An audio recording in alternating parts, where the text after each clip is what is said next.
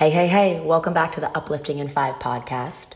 On today's episode, I really want to take the time to talk about energy sources and how you can really get yourself to a point where you don't feel depleted.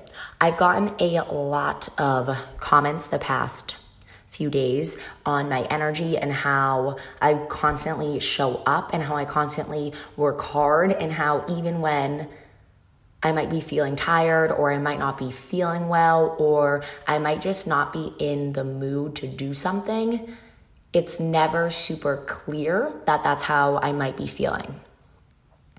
Now, there's a few reasons for this.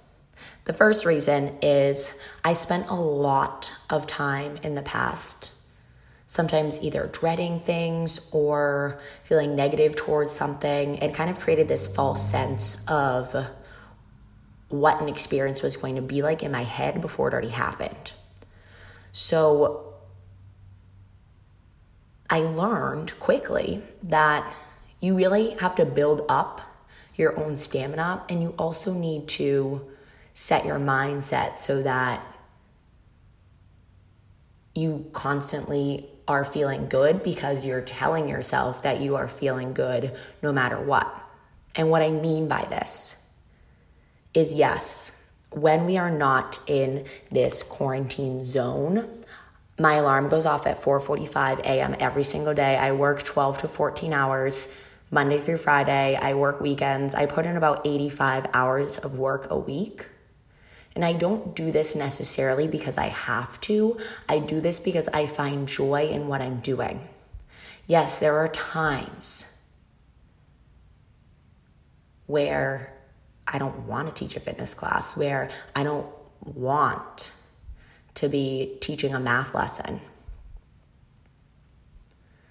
But I've shifted my feelings so that when I wake up in the morning, I don't say to myself, I'm so tired, I need to go back to bed. I say, nope, get up, give everything 110% effort.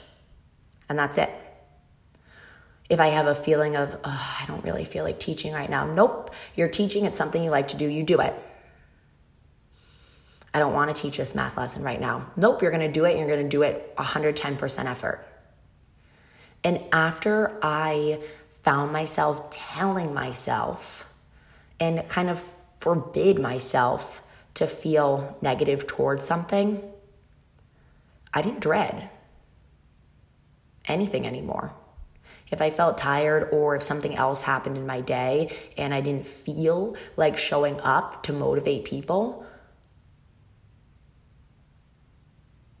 I didn't feel that anymore. I felt constantly upbeat. I feel constantly energetic, even when I might not have gotten the best night's sleep. You tell yourself, nope, I'm still going to do it. I'm still going to give it 110% effort. And you just kind of put a block on that little nag inside of you sometimes that is saying, no, you're tired, go back to bed, or no, who cares? It's just another class. You teach 35 a week. What does it matter? It does matter. Not only to motivate other people, but for yourself.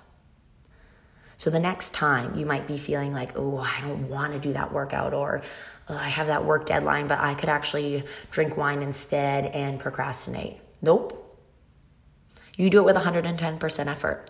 You need to practice putting in this block where you don't allow yourself to go there. You don't allow yourself to feel pity or feel tired.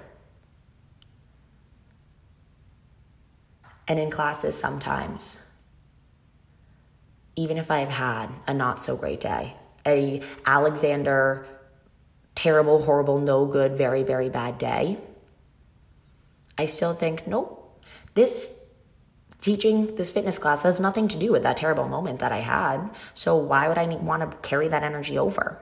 I had a bad night's sleep. Why am I going to carry that energy into the rest of my day?